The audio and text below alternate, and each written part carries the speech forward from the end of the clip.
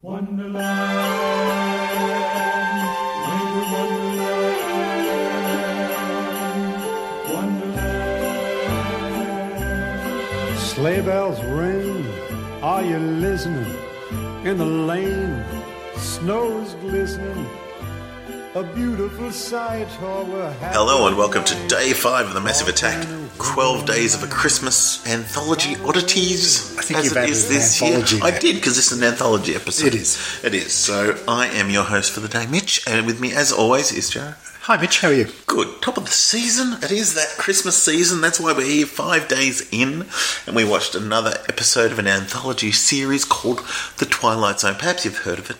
I had. Yes. I don't know if I've ever watched an episode though. Hadn't you? I don't know, You maybe. didn't watch the reboots back in the 80s on a Saturday night after 21 Jump Street on Channel 9? No. I did. Ah. I do remember that. I knew it was an older show, but they're the ones I grew up with. But going through that list I was talking about, some of the best Christmas episodes and some of the weirdest Christmas episodes, this one that we're watching now is always in the top list of lists, or the top of the lists. So there's actually two versions of this particular episode that we Yes, watched. we are talking Night of the Meek. Now, I originally watched the 1985 version, which is Season 1, Episode 13. A second Episode 13. I don't know if there's anything in that. But there's also a 1960s version as well. And I watched in that order, 60s first, then the 80s. Well, yeah, so I watched the 80s, then 60s. Okay, so What should we start with? we'll start with the 60s because it was the 60s. Okay. All right. I personally think the 60s is a better episode. They both have their charms. Yeah. In isolation, they are both fantastic episodes. I would say that. Perfectly good standalone episodes. Yes. All right. So the story starts with, you're going to have to come up with the names. I'm terrible with names. But Santa. No. Oh, not the character name? No. The character's name has a name. He's a dude. He's a wino. He's this department store Santa, which seems to be running a lot. Yeah. Yes. So, department store Santa who's a drunk. Yep. He's in New York, in the tenements. We're getting a lot of tenements going on as well. Yep, that's our second tenement. So he's there and he gets cut off. He's drunk, he's dressed in his Santa outfit, and he's in a bar, and he gets cut off, he's got no more money. Then he turns up to work. Drunk. At the department store, and he's drunk. And some lady gets angry with him, and he's noticeably drunk. So she has every right to be angry that Santa is drunk, but she is also rude. She is. So It is New York. Yes. Hey, I'm walking here. Pretty much. And the owner of the department store, Mr. Dundee, Yes. he comes down, and the voice sounds like Piglet. Well, it is. So Oh, okay. Santa is played by Art Carney, Yep. who I knew the name. Santa? He's got a name. Okay, Mr. Delaney or something, was it? He's got a Anyway, name. Anyway, the department store Santa is played by Art Carney, who is famous for being Ed from The Honeymooners. And I think doing a little bit of IMDb search, you found that he plays Santa in a few things. So, He's been Santa a few times, and he was also in the Star Wars Christmas special. go back to, I think it was the first year we did. I think the very first, Yeah. So anyway, so he is the department store Santa, and the department store owner, Mr. Dundee, is played by John Fiedler, who is the voice of Piglet in the Winnie the Pooh cartoons. And he was also in... 12 Angry Men. Yeah, he was one of the jurors. He's got a voice that you will definitely recognise, especially... I think he was in a lot of Disney stuff. I seem to remember that voice. Besides Piglet, I think he was in lots of things around that era. Yeah. So anyway, he pretty much has a go at Santa for being drunk. Which is fair enough. Yeah, you shouldn't really be drinking if you're working with children. Correct. You shouldn't really be drinking and working. No, you shouldn't. So, but I'll give him credit, he let him talk. Like, he was sacking him. He said, look, there's only 5 hours to go or 3 hours to go. You're gone. You're out of here. Yeah. And, there's a bit at the start. When he gets kicked out of the bar, he goes out into the street. That's right. Yeah. And these kids are going, Santa, Santa, Santa, can you give me this? Can you give me that? And they sounded like, annoying kids that just wanted stuff and this and that. And the girl said, can you get a job for my dad? Yep. And it was just like, and then it sort of came down to, these children have nothing. Yeah. And he broke down and cried. Yep. It was sort of like, I can't give them anything. And that's what he goes back to when he's being, sacked by the boss.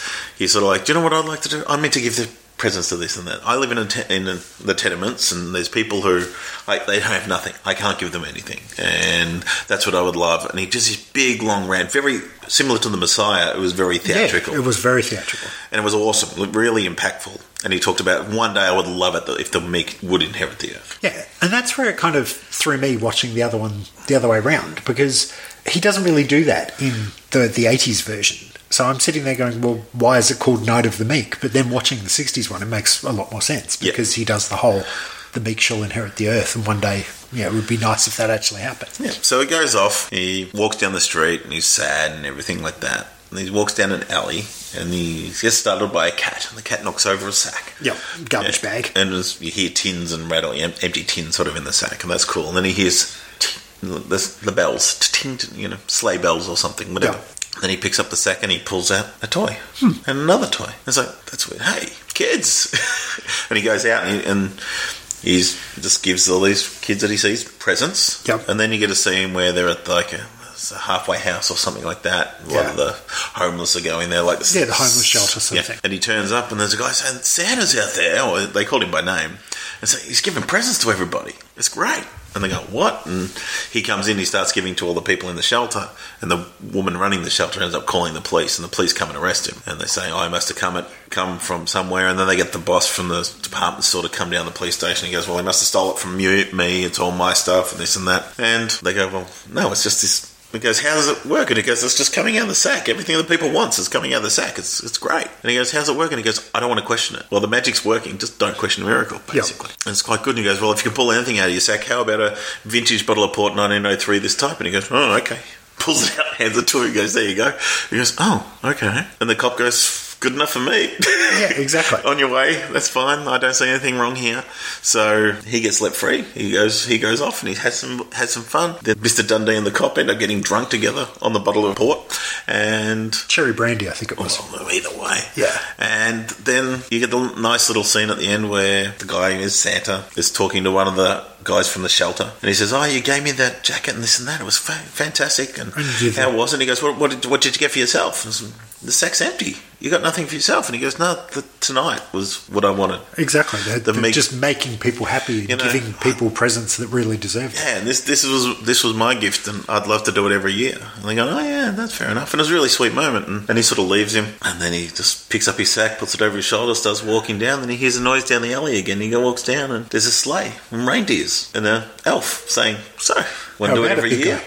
Hop in. It's your job. If you want it, okay. And then he takes off and flies away. And that was it. And it was just, a sweet little story. It's and it kind of ends with Dundee and the policeman stumbling out of the police station. Did you see that? Yeah, did you just see that? I think so. You say it. No, you say it. It's like, I saw something. What did you say? But yeah, it was just a nice story. Like it was good. And so 1981 is pretty much exactly the same. 85. But it's essentially exactly the same. You don't get that speech about the meek or whatever. So you don't get that thing that he is fighting for the oppressed or for the tyranny. You kind of do, because at the start he's in the bar again drinking, and he's like, instead of the barman cutting him off because he's had enough, he cuts him off because he can't pay for any more. And then all of a sudden there's this like sort of magic noise, which is kind of like a harp plucking, and then he has this money in his pocket. So he's like, well, do you want another round? And he's like, well, Henry Corwin is the character. That's the one, thank you. And he's like, I can't really have another one because I've got to go back to work. So in that 85 version, Santa, Henry Corwin, is played by Richard Mulligan, who was from Empty Nest and Soap. Yep. And it's actually directed by Martha Coolidge, who directed Valley Girl, amongst other things, that we talked about a couple of years ago too. But yeah, so he comes out of the pub and he's got his money in his pocket, and he sees some kids on the side of the street who are like going, Santa, Santa, come and help us, sort of thing. And he does similar sort of way. He does the, I wish I could help these kids more. Yeah. But he pulls a couple more dollars out of his pocket and gives it to the kids before he goes back to work. Same sort of thing. He's at work. There's a couple of kids that are like, Santa doesn't look that well. And the mum's like, I think Santa's had a few too many. Yeah. Actually, in fact, I think one of the kids even says Santa's had a few too many. And then the department store manager comes up, and he is played by Walter Peck. Yes, William Atherton. Who is Walter Peck from Ghostbusters. Dickless himself. And he's playing almost the same sort of character. Same arsehole character he played in Die Hard as well. Yeah, so a snivelly, dickless person who's basically having a go at Corwin saying, you're drunk, you shouldn't be here. Fair enough. Yeah, exactly. You shouldn't be drunk at work. So same sort of thing, sacks him. He goes home, picks up his garbage bag, and then he's having a few drinks. That's right. He's there. He's still in his Santa outfit, but no beard. and he's caroling out the window. So he looks down, and it looked like these kids. Looks like an adult with them. So whether they're from the local orphanage or something like that, Maybe. And they're singing, and he listens, and he's enjoying the caroling, and basically he's like, "Oh, I wish I had something to give you." And he picks up his rubbish bag, and he's going to take it downstairs. Yeah. To do it. Now he gets downstairs, drops the rubbish bag, and a remote controlled tricycle, like little motorbike. Three-wheel motorbike sort of thing comes out. He's like, "What the?" And he goes out and he pulls out a giant stuffed leopard and things like that. He's like, "Oh, hang on, what the hell? Kids!" Runs after them and gives all the kids. And next thing you know, and back into it, Walter Peck got upset because there was a guy who sold a one-of-a-kind mink coat that he was going to give his wife for Christmas, but it was sold by someone. So I was like, "Okay, we'll get another one." It's like, it's a one-of-a-kind. I can't have another one. So he's already angry. So he's like shuts down his Christmas store. You know, the store, he's gone and left that. So he goes into his car, he's driving home, and he sees stuff going on. He's driving through this neighbourhood, and what's going on, has a look, and everyone's getting, walking out of this tenement building with everyone's happy, they've all got stuff in their hands, and he walks in, he sees it, he goes into the apartment building. It's a pretty big apartment for a guy who's meant to be a wino with... Living in a tenement. Yeah. Everyone's getting the presents they want. And he goes in there and he goes, "What's going on here?" And he's just pulling present after present out of this sack, saying, "What do you really want?" And he goes, "I want a radio with an alarm clock so I can get up in time for work." And he goes, "Like this one?" "Yes, thank you." Clock radio. And this girl's like, "I want glasses better than these that make me look better." And they did. They reckon? did have spectacles. I thought so. They were thinner frames, maybe. Yeah. So he was doing all that, and then Walter Peck goes, "Oh, obviously this was stolen from my store. Anyone got a phone? Where's his phone?" And this woman hands him a big chunky brick of a mobile phone saying, "Have mine," because he just got one. So he did. He ring the cops. The cops turn up and said, "Okay, what's going on here?" It's like, "Here's this thing. This is what's going on. People are asking for it. It's coming out of the sack." And they go, "How?" It's like, "I don't want to question it. It's working. I don't want to stop thinking about it because I don't want it to stop working." And they go, "Have you got any receipts for any of these?" And he says, "No." And he goes, "Well, I'm sorry. I'm going to have to impound everything, and we're going to have to work out something." And then all of a sudden, a receipt falls out of the bag. And then another one. He goes, "Here's all the receipts." And he goes, "Oh, okay." Yeah, so that was all well and good. So the cops go, "Good enough for me. I'm out of here." And then Walter Peck's like, "Frrr," and everyone goes home. It's all done, well and dusted. And then they go down, and sitting on the stoop was Walter Peck. And out comes Henry Goodwin. What was his name? Henry Goodwin, no, Henry Corwin. Henry Corwin comes down. He goes, what are you doing here? You shouldn't be with your family." He goes, "You know this, what happened here?" And he's got all the receipts in his hand saying, "What happened?" And he goes, "You know this stuff didn't come from your store." And then magically the receipts disappear out of his hands. And he says... Again with that little magic sound effect, which, I don't think we needed that. Yeah, so that's all good. And he goes, so what happened?" He goes, "Look, this is just what happened." And then he goes, "Wait a second." He pulls out of the bag, he pulls out a mink coat for his wife, and he goes, "That's for your wife, and here's something for you." And he gives him a baseball, and he goes, "Mickey Mantle, Joe Louis, blah, blah, blah." Someone, yeah. That's a 1961 Yankees. It's like, "What the?" He goes, "There you go. Have a Merry Christmas." And it's like, "Okay, fair enough." And it's like, "Okay." And he goes, what are you going to bag for you?" Same deal. Empty. And he goes, "This is what I wanted to do. This was great. I had a good night." And it was a really nice interlude. Like, it was a great Walter Peck. That was the conversation you didn't have in the first one. Yeah.